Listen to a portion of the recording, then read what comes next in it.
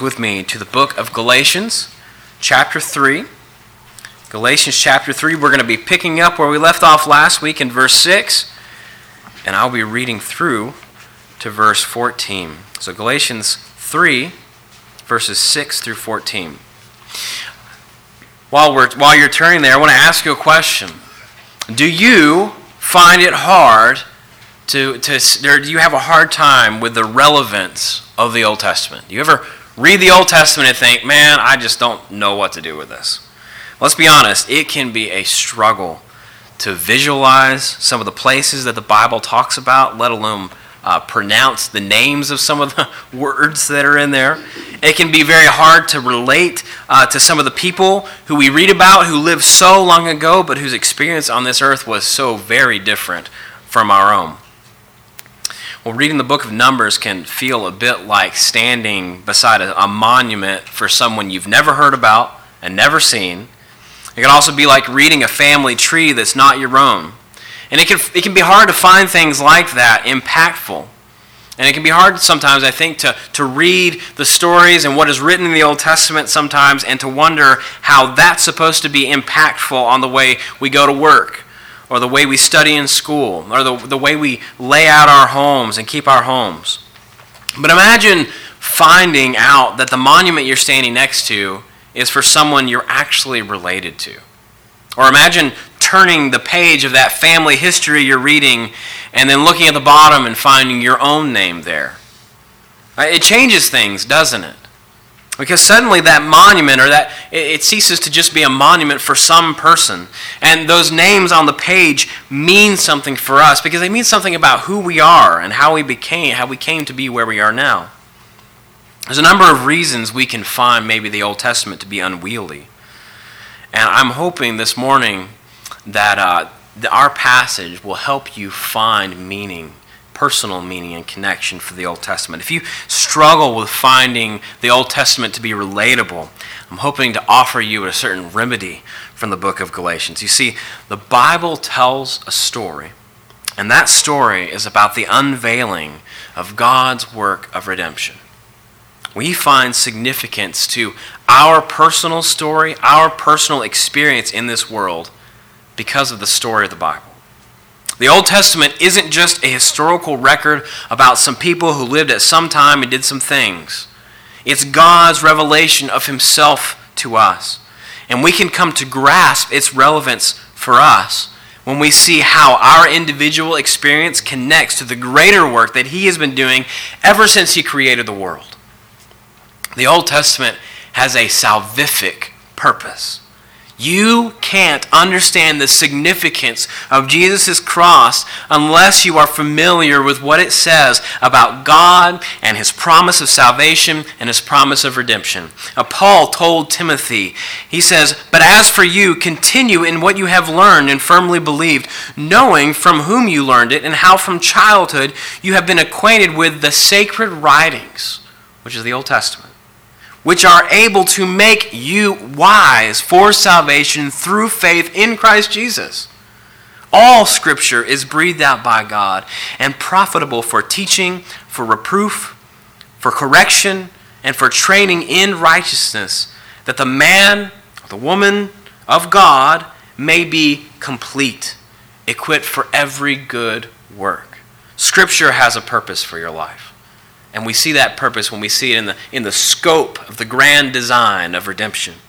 In our passage this morning, we're going to learn a little bit about that grand design, about the importance of the Old Testament, and how it anchors the assurance of our hope in the power of the cross of Christ.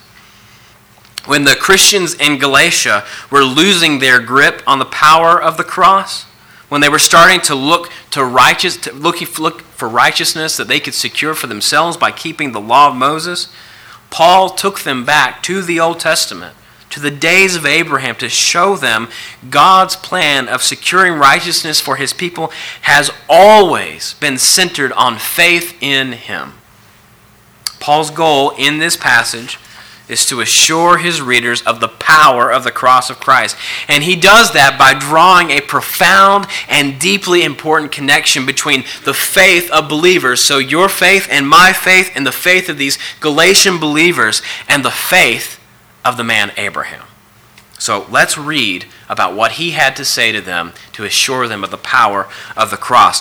I'll be reading from Galatians 3, verses 6 through 14. If you would, please stand for the reading of God's word. This is the word of the Lord. And I'm going to start here in verse 5 and segue into our passage this morning.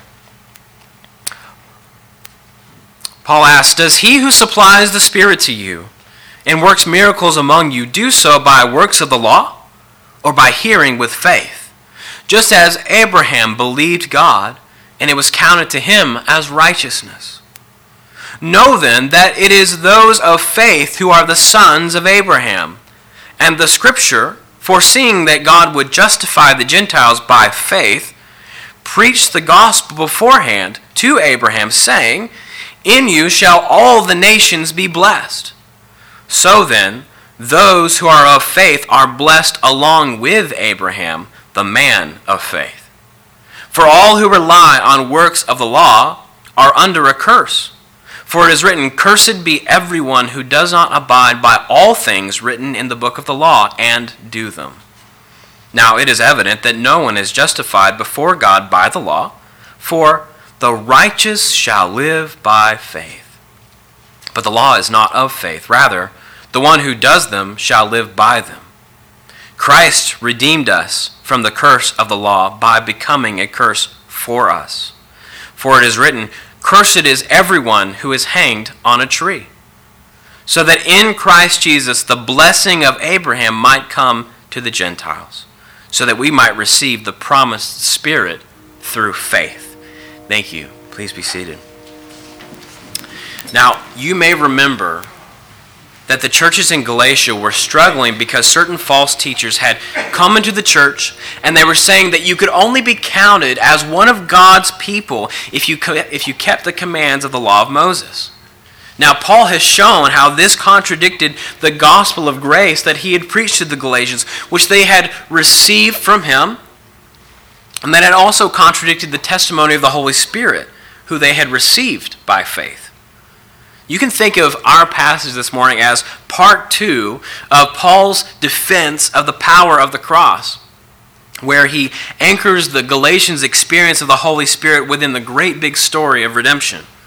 The Galatians were hungry to know that they were indeed part of the people of God, and so Paul proves to them from the authority of Scripture that they were indeed full-fledged sons and daughters of Abraham, having inherited his covenant blessings because they shared in his faith. You can see why Paul's argument here would matter so much for the situation going on in the Galatian churches. Paul spends a lot of time responding to the arguments of these men who were troubling the churches there, addressing the argument they were apparently making for circumcision and for keeping the Mosaic law, saying that a person could not receive the blessings of salvation without doing those things. And it's likely, we don't have any of their writings, so we don't know, but judging off the argument that Paul is making here, it's very likely that these men likely did a lot of reasoning specifically from Abraham and from God's covenant with him, since God gave Abraham and his descendants the right of circumcision to mark them as his covenant people and as inheritors of his covenant blessings. So Paul's engaging with a very important aspect of the Galatians' faith.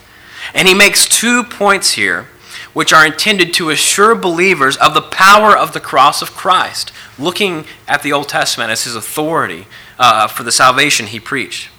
And he proves 2 things here.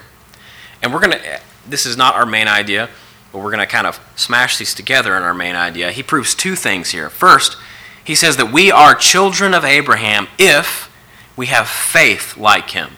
We are children of Abraham if we have faith like him. And second, Paul says that the righteous shall live by faith. The righteous shall live by faith.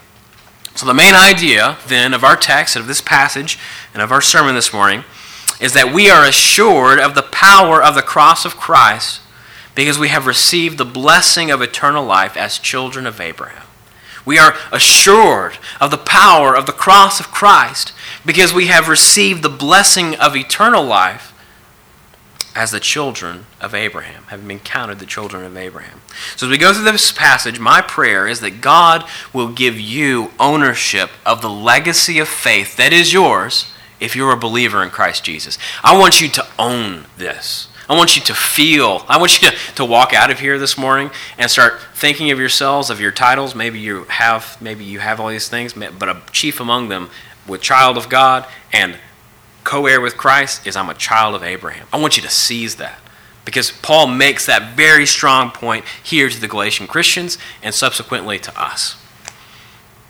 My hope is that as we press into Paul's answer to 3 questions about faith, the blessings of Abraham, and the power of the cross of Christ, that you'll feel some sense of ownership in the story of redemption, and that then will help the Bible come alive to you. So as you read the whole Bible and all that it has to say, you won't just see it as a story for someone else, but you'll see it as your own story and the legacy of the faith that you have received. So that's my goal, and I hope that God will bless this word for that to you. So the 3 questions we're going to investigate in our time are these. And if you have a copy of the sermon notes, you already have them out there, but they're simply this.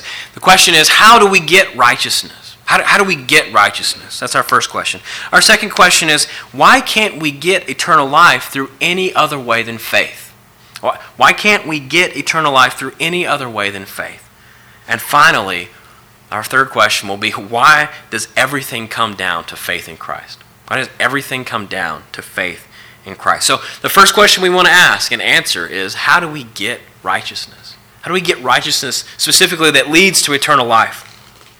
Well, when Paul wanted to assure the believers in Galatia about the power of the cross of Christ, he began with their own experience of the work of the Holy Spirit in their lives. That is what we looked at last week.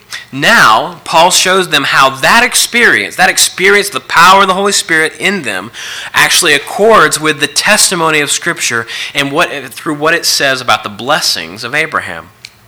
And we know from our passage last week that the Galatians had experienced the power of the cross because of the way that the Holy Spirit was at work in them. We know that they knew about the power of the cross because they had experienced it. They had received the Holy Spirit when they heard and believed the gospel of grace. As they grew in grace, it was the Holy Spirit, Paul says, who was at work in them, applying the power of the cross of Christ to them, which is to say they were being perfected by the Spirit to be like Jesus. And then furthermore, Paul indicates that God had worked among them miracles. And so they had these physical displays of God's power, which were being provided by the Holy Spirit working in and through them. So they had experienced the power of the cross. And the Galatians' experience of the power of the cross through the work of the Holy Spirit in and among them, you can think of it, I think, as a precious diamond. Something they could hold up and look at and be amazed at. A diamond is a beautiful thing in and of itself, but a diamond needs a ring if a bride is going to wear it on her finger. A well-designed ring will not only secure a diamond, but it will draw attention to it, and it amplifies the glory and the significance of that stone. And it lets all who see it know about how much the bridegroom loves his bride. Furthermore, that ring, sometimes it becomes a sort of guarantee of the covenant of marriage between a man and a woman, a signal of their love and commitment. So a diamond needs the setting, it needs the ring, and if we think about the experience of the Galatians of the Holy Spirit as that diamond, then the ring, we would have to say, which holds that on the finger of the church, is the covenant of blessing that God made to Abraham in Genesis 15, which was fulfilled by and expanded by Christ when he came and established a new and better covenant on the cross. So if we think about everything the Galatians experienced, Paul is showing how the setting that holds that up is the blessing that God had promised to Abraham to save a people for himself and to multiply them into nations. Now we're meant to catch the connection between the experience of the Spirit, which the Galatians had received by faith, and the blessings of righteousness which were counted to Abraham for his faith here in verse 6. Paul brings attention to it in verse 6. Now the transition here from the personal experience of the Galatians and then what the scriptures said about Abraham is so smooth that scholars have the hardest time figuring out whether or not this is a complete thought or whether we're just supposed to read this in as one complete idea. So it's really hard to draw a line, and it's meant to be that way because the connection of the experience of the Galatians and the history of faith and the story of God's redemption are meant to connect here. It's so smooth, and it's absolutely wild. And what Paul's communicating to the Galatians in doing this is he wants them to see their own experience of the power of God, which is at work in them through their faith in Christ, and how it fits into God's redemption story. And while there are other places he could go in the Old Testament to show this connection, the main focus we find is specifically here to Abraham and his righteousness and how God counted him righteous on account of his faith. Paul is relating the Galatians' own experience to the power of the cross to the faith of Abraham so that they will know that righteousness is not received by works of the law, but by faith. And this faith links them to an ancient inheritance which goes all the way back to Genesis 15:6, which Brad read for us, which is what Paul is quoting here when he says, Abraham believed God, and it was counted to him as righteousness. Now, this is an important moment in Paul's appeal to the Galatians.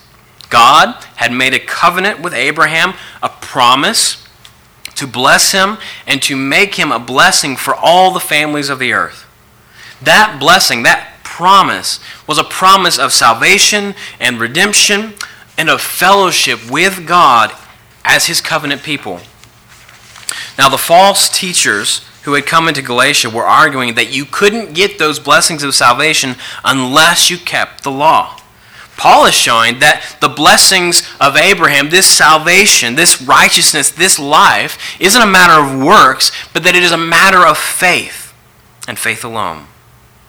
Paul is drawing a connection between the Galatians' own experience and what Scripture had to say about how Abraham was counted righteous by God because of the way he believed God. It's almost as if I was trying to visualize what this looked like. I was struggling so bad finding an illustration for this. And this is kind of what comes to mind. It's almost as if Paul handed the Galatians a snapshot of themselves. Like he took this Polaroid picture and then he handed it to them. And it was filled with the colors of the blessings they had received and all the beautiful colors of the Spirit's work in them, which they had received by faith. And now he's taking this clear overlay and setting it down on top of that picture. And the lines are the lines of Scripture, and it shows them how they are a part. It fills out and gives definition to their faith so that they know that their own experience fit into what God's Word said about his God's plan of redemption. This connection is meant to give definition to what the Galatians had experienced in the Holy Spirit as He worked in them. More than that, this connection drives home the power of the cross, because it shows us that the blessing that God had promised to Abraham was indeed received not through works of the law, but through faith. Abraham was justified. He was counted righteous because of faith. And the reason that's so important, and the reason it's so important that God counted Abraham righteous because of faith, the reason this mattered for the Galatians and the reason it matters for us is explained for us in verse 7. Where Paul says, "Know then that it is those of faith who are the sons of Abraham." So that connection means this, that if you are a believer, if you are of faith, then you are a son, and that includes all of you, irrespective of whether or not you're a man or a woman. You are an heir of Abraham. And if you are a son of Abraham, verse 9 tells us, you are then an inheritor of the blessings of Abraham, who Paul goes so far as to call the man of faith. So Paul conceives of Abraham in two important ways. First, he looks at Abraham as a model. He looks at Abraham as a model, the way a father is called to be a model to his children. It has been amazing and truly humbling to be a dad and to watch how Titus imitates everything he sees me do and and to say what he hears me say. Paul calls Abraham the man of faith.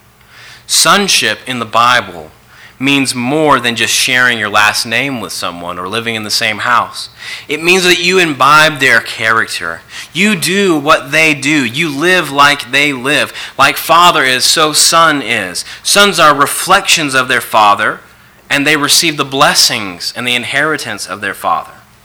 When God called Abraham, he made a binding promise with him. He said he would bless him and that he would make him a blessing, that he would multiply him and make him the father of many nations. That blessing was more than just getting land in the Middle East. It was a blessing of redemption, of righteousness, and eternal life. You want to be a son of Abraham because you want that blessing. But being a son of Abraham isn't a matter of flesh and blood. John the Baptist told the Pharisees and the Sadducees, descendants of Abraham, in Matthew 3, verses 7 through 9, bear fruit in keeping with repentance, and do not presume to say to yourselves, we have Abraham as our father. For I tell you, God is able to, from these stones, to raise up children for Abraham. How is that possible? Because sonship is not a matter of having Abraham's DNA. It's a matter of sharing with him in the righteousness that comes by having faith like his. This is the blessing that God gave to Abraham, and the blessings of the Father are the blessings inherited by his sons. We are joined into Abraham's family when we follow his example of faith. Just as he was counted righteous when he believed God, so we receive righteousness when we put our faith in Christ, who is the fulfillment of the blessings and the promises of the covenant that God had made to Abraham when he set him apart to be a blessing to the world. So the short answer to our question, how do we get this righteousness? Is that we receive it through faith the way Abraham did. And we can rightly say that he is our Father if we follow after him and have a faith like he had. Only our faith is more specific because in the progression of the story of redemption, God has revealed Jesus as the obedient Son who brings all of God's promises to pass and who secures the blessings that God preached to Abraham. Which then brings us to the second way that Paul conceived of Abraham and this importance in the story of redemption, which is that he conceived Abraham as the mechanism of this righteousness. Now look at verse 7. He says, and the Scripture, foreseeing that God would justify the Gentiles by faith, preached the gospel beforehand to Abraham, saying, in you shall all the nations be blessed. God made some stupendous promises to Abraham. He told Abraham that he would be his God, and that Abraham and his descendants would be his people. He placed special favor on Abraham and on his house. When Abraham had no heir to receive God's promises and the promises of his covenant, God gave him one. He gave him Isaac. And to Isaac God gave Jacob. And to Jacob God gave the 12 tribes of Israel. And to Israel he gave the land of Canaan to be a place where his glory and his presence dwelled and where they dwelled with him. He made Abraham's house to be a light to the nations. But that was not the full extent of God's blessing and God's promise, because it was through Abraham that God was bringing about a new and better Adam, whose faithfulness and obedience and whose sacrifice would bring righteousness to the world. When you read verse 7, you get the impression that while Abraham may not have realized the full extent of what God was going to be doing in him and through him, he knew and believed the gospel before Christ had come, because God had promised and preached to him that he would justify the nations of the world through faith. I love that. Scripture was laying the groundwork, exposing God's plan of salvation that early. You're 15 chapters into the Bible, and God is talking about how he's going to bless the nations through the descendant of Abraham. And as God preached that, he set into motion the plan that he had established, we're told, before the foundations of the earth were even set, Ephesians 1:4.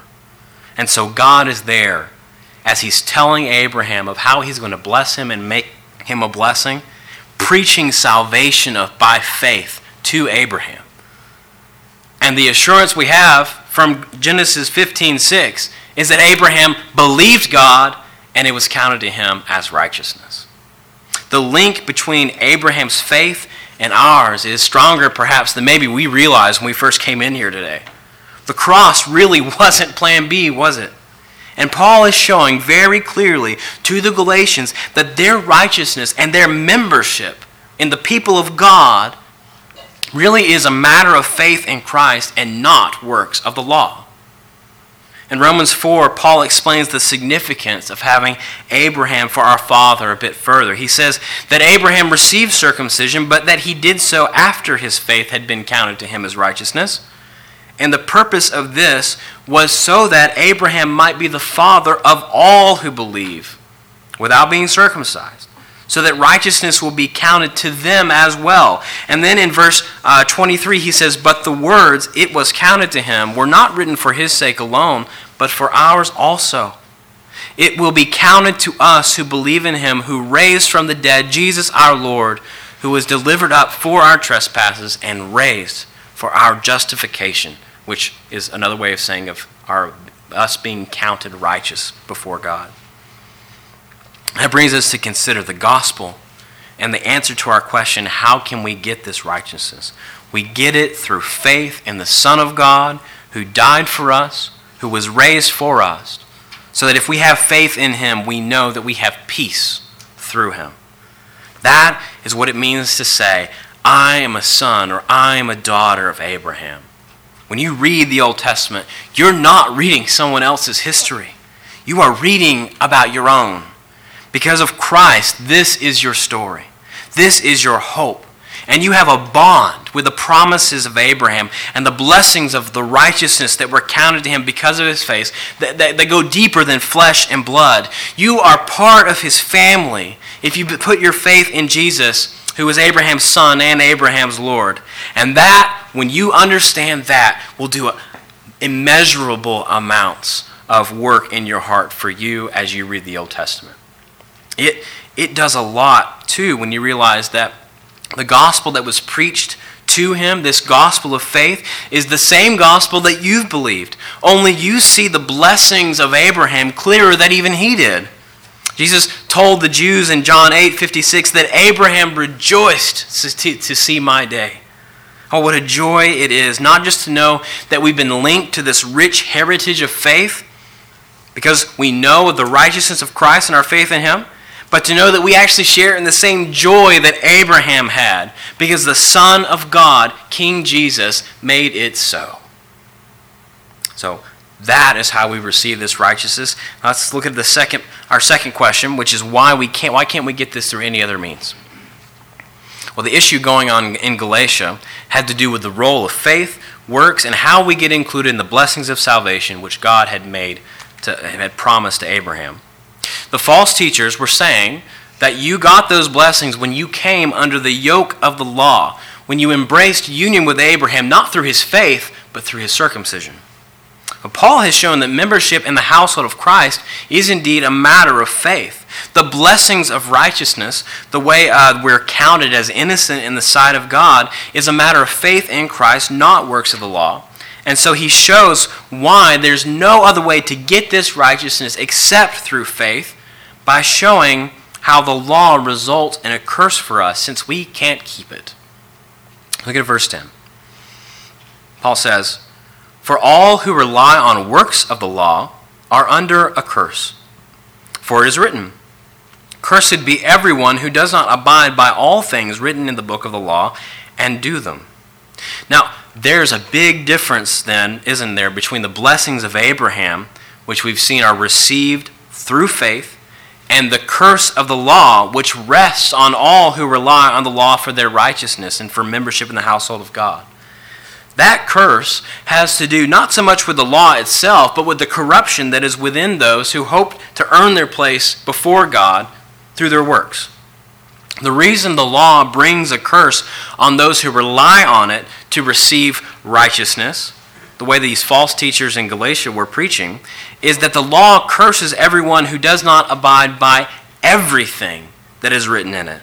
So whether we're talking about the most Jewish Jew or the most Gentile-ish Gentile, the law condemns them both under a curse because it exposes the sinfulness of their hearts and their actions. The curse of the law is the curse of our disobedience to it. The law can't make a person righteous in the sight of God because it is the standard. It has no power to impute righteousness to us. And according to verse 11, the law then can't bring the blessing of life the way faith does, the way it did in the case of Abraham, who believed God and it was counted to him as righteousness. The blessing of faith is the promise of eternal life and freedom from the corruption of sin. It is union with God and a relationship like He created us to have in the first place. This is why we, above all things, should desire righteousness like Abraham had. Because, in the second part of verse 11, the righteous shall live by faith. The righteous shall live by faith. And that's not just living on this earth. That is life like Christ came to bring. He is the truth, the life, and the way. Now, contrary to what was being taught by these men who were troubling the Galatian churches, Paul says, the law is not of faith. Rather, the one who does them shall live by them. So the law offered a chance to live, but it had no power to raise the dead. John Bunyan, I think, puts it really well when he says, "Run, John, run, the law commands, but gives us neither feet nor hands. Far better news the gospel brings. It bids us fly and gives us wings." We have more to say in the book of Galatians about the law and its role. But for now, it's best to see the point Paul is making about why faith is the only way we can receive this righteousness that leads to eternal life. We don't have the strength to lift the curse of sin that rests over our dead hearts. We're like Lazarus in the tomb, consigned to the darkness of our rebellion, our only hope being rescue by faith in the Son of God. That is why we can't rescue ourselves through any other way. And that brings us to our third question, the answer of our third question, which is, why does this all come down to faith in Christ? Why does this all come down to faith in Christ? This is the moment where seeing our connection to Abraham fuels our assurance in the power of Jesus' cross. Look at verse 13. Christ redeemed us from the curse of the law by becoming a curse for us. For it is written, "Cursed is everyone who is hanged on a tree," so that in Christ Jesus the blessing of Abraham might come to the Gentiles, so that we might receive the promised Spirit through faith. So Paul emphasizes three things about the power of Jesus' cross and how he fulfills the blessing of God's covenant with Abraham through his atoning sacrifice. And we're going to touch on each one of those 3 points in our conclusion. The first is this. We see that when Jesus went to the cross, he went to suffer under the curse of our sin and the curse of death, which was demanded by the law. The law curses all who do not live by it. Because of our sinful nature, there is not one person who is righteous or who can secure righteousness through the law, because no one is made righteous by the law. The righteous live by faith, Paul says. So the cross was necessary because that's the place where Jesus redeemed us from the curse of the law by becoming a curse for us. So when we look at the cross, when we consider the pain and the agony of the cross, we must understand that it is so much more than the physical suffering that Jesus endured. There were many faithful Jews who were crucified under the cruel tyranny of Rome. None of them suffered the way Jesus did. Because when Jesus came to the cross, he became a cursed thing. He bore our sins in his body on the tree. As 2 Corinthians 5:21 puts it, "For our sake he made him to be sin who knew no sin, so that in him we might become the righteousness of God." Jesus Christ was the perfect sacrifice. He was born under the law, but he was not a transgressor of the law, Rather, he was the fulfiller of the law. And through his obedience, and then through his suffering, he redeemed us by enduring the consequence of death and judgment which is due to all who do not keep the law. You cannot make sense of the gospel or of the cross if you do not accept Jesus as your substitute, who died in your place to satisfy the perfect justice of the law. It is an insult to the throne of Christ to make the cross a mere example of love, or to call it a mistake, or to say like some do that it is a moment of divine child abuse. That is an insult to Christ. The Son of God embraced the cross willingly, according to the will of God the Father, because of love. He loved us and gave himself up for us, so that the curse of sin and the law might be removed from us. Do you see how the false gospel that was becoming so attractive to the churches in Galatia was so dangerous? They were being led back into the curse that Jesus had died to save them from. And so we repeat their error when we think that we can add to the sacrifice of Christ, that we can secure acceptance before God through our actions and through our deeds. Your only hope of being rescued is to embrace the fact that Jesus suffered in your place, took the curse of your sin from you, and went to the cross.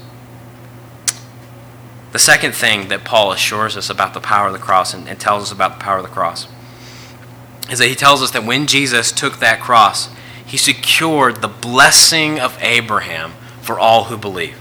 So now we're seeing how the cross of Christ relates to the blessing of Abraham. Look at verse 14. Christ redeemed us from the curse of the law by becoming a curse for us, so that in Christ Jesus the blessing of Abraham might come to the Gentiles.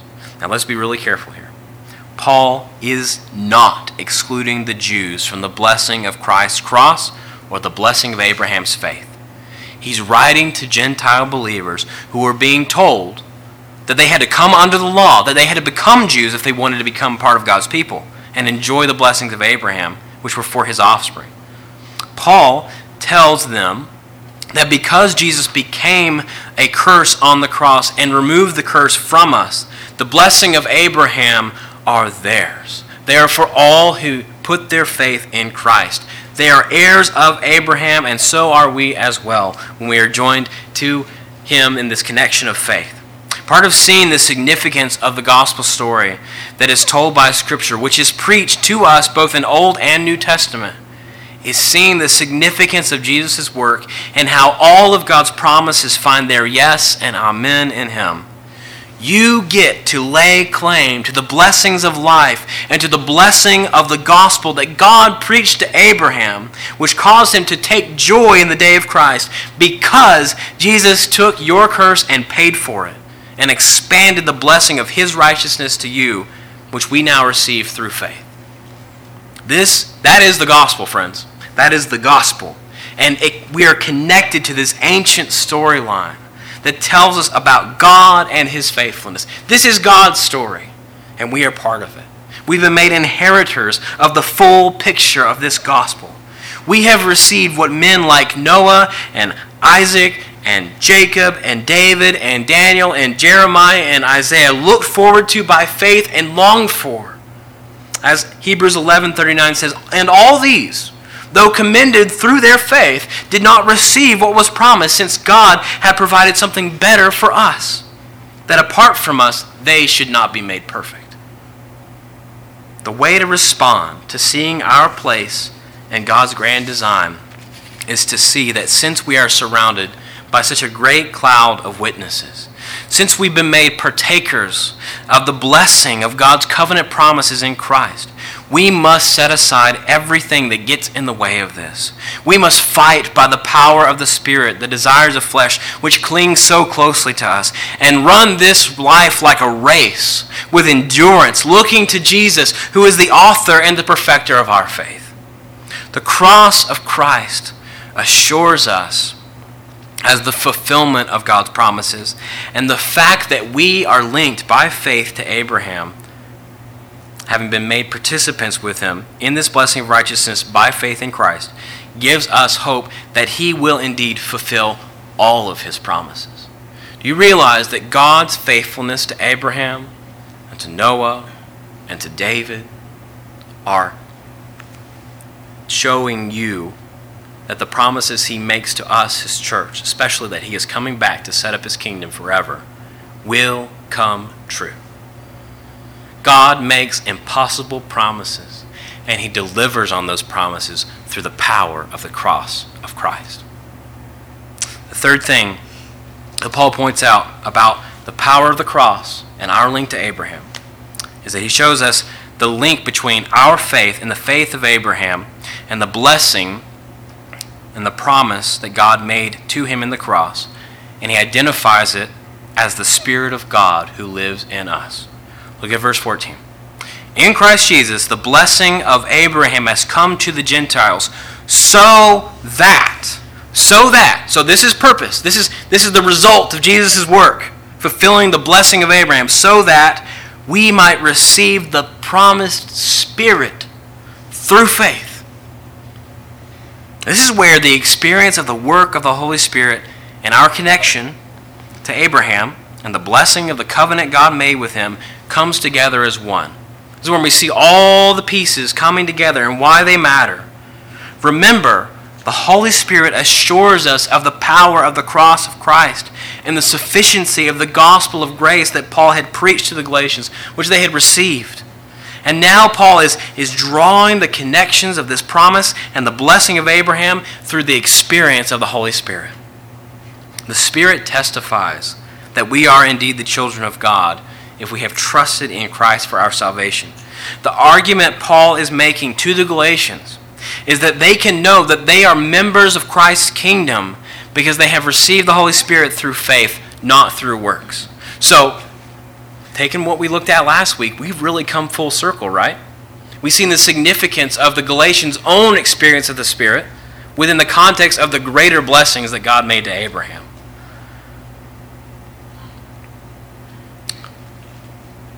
In Isaiah 44, starting verse 3, God spoke about a day when he would pour out his Spirit on his people in a way that he had not to that point. This is what he says: I will pour water on the thirsty land and streams on the dry ground. I will pour my Spirit upon your offspring and my blessing on your descendants. They shall spring up among the grass like willows by flowing streams. This one will say, I am the Lord's. Another will call on the name of Jacob, and another will write on his hand, the Lord's, and name himself by the name of Israel. Thus says the Lord, the King of Israel, and his Redeemer, the Lord of hosts. I am the first, and I am the last. Beside me there is no God. Who is like me? Let him proclaim it. Let him declare it and set it before me, since I appointed an ancient people. Let them declare what is to come and what will happen. Fear not, nor be afraid. Have I not told you from of old and declared it? And you are my witness. Is there a God beside me? There is no rock. I know not any. Do you know who lays claim to that title, the first and the last, in the book of Revelation? It is the Lamb of God. It is Jesus Christ, in whom the blessings of Abraham are realized. He is our hope. He is our Redeemer. He is our King, the Lord of hosts.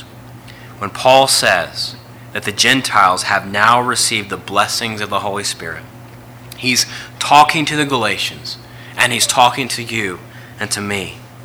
Christ ushered in a new age, an age where membership among his people is a matter of faith in him, and an age where he pours out his Spirit on people like you and me and makes them new and cleanses them through the work of his cross and ushers in a new age and a new kingdom where God's people live by faith in the power of his cross and are sealed by the indwelling presence of his Holy Spirit. That's the blessing. So it means a lot to say, I'm a child of Abraham, because now I have this legacy of faith in Christ, which secures me in a powerful promise that can't be broken. We have a rich heritage in Christ, a heritage that makes this book so precious because it is written for us. And the story it tells us is the story of the power of the cross, which is our assurance of the hope that is to come. May God give us faith to trust Christ for that blessing. Let's pray.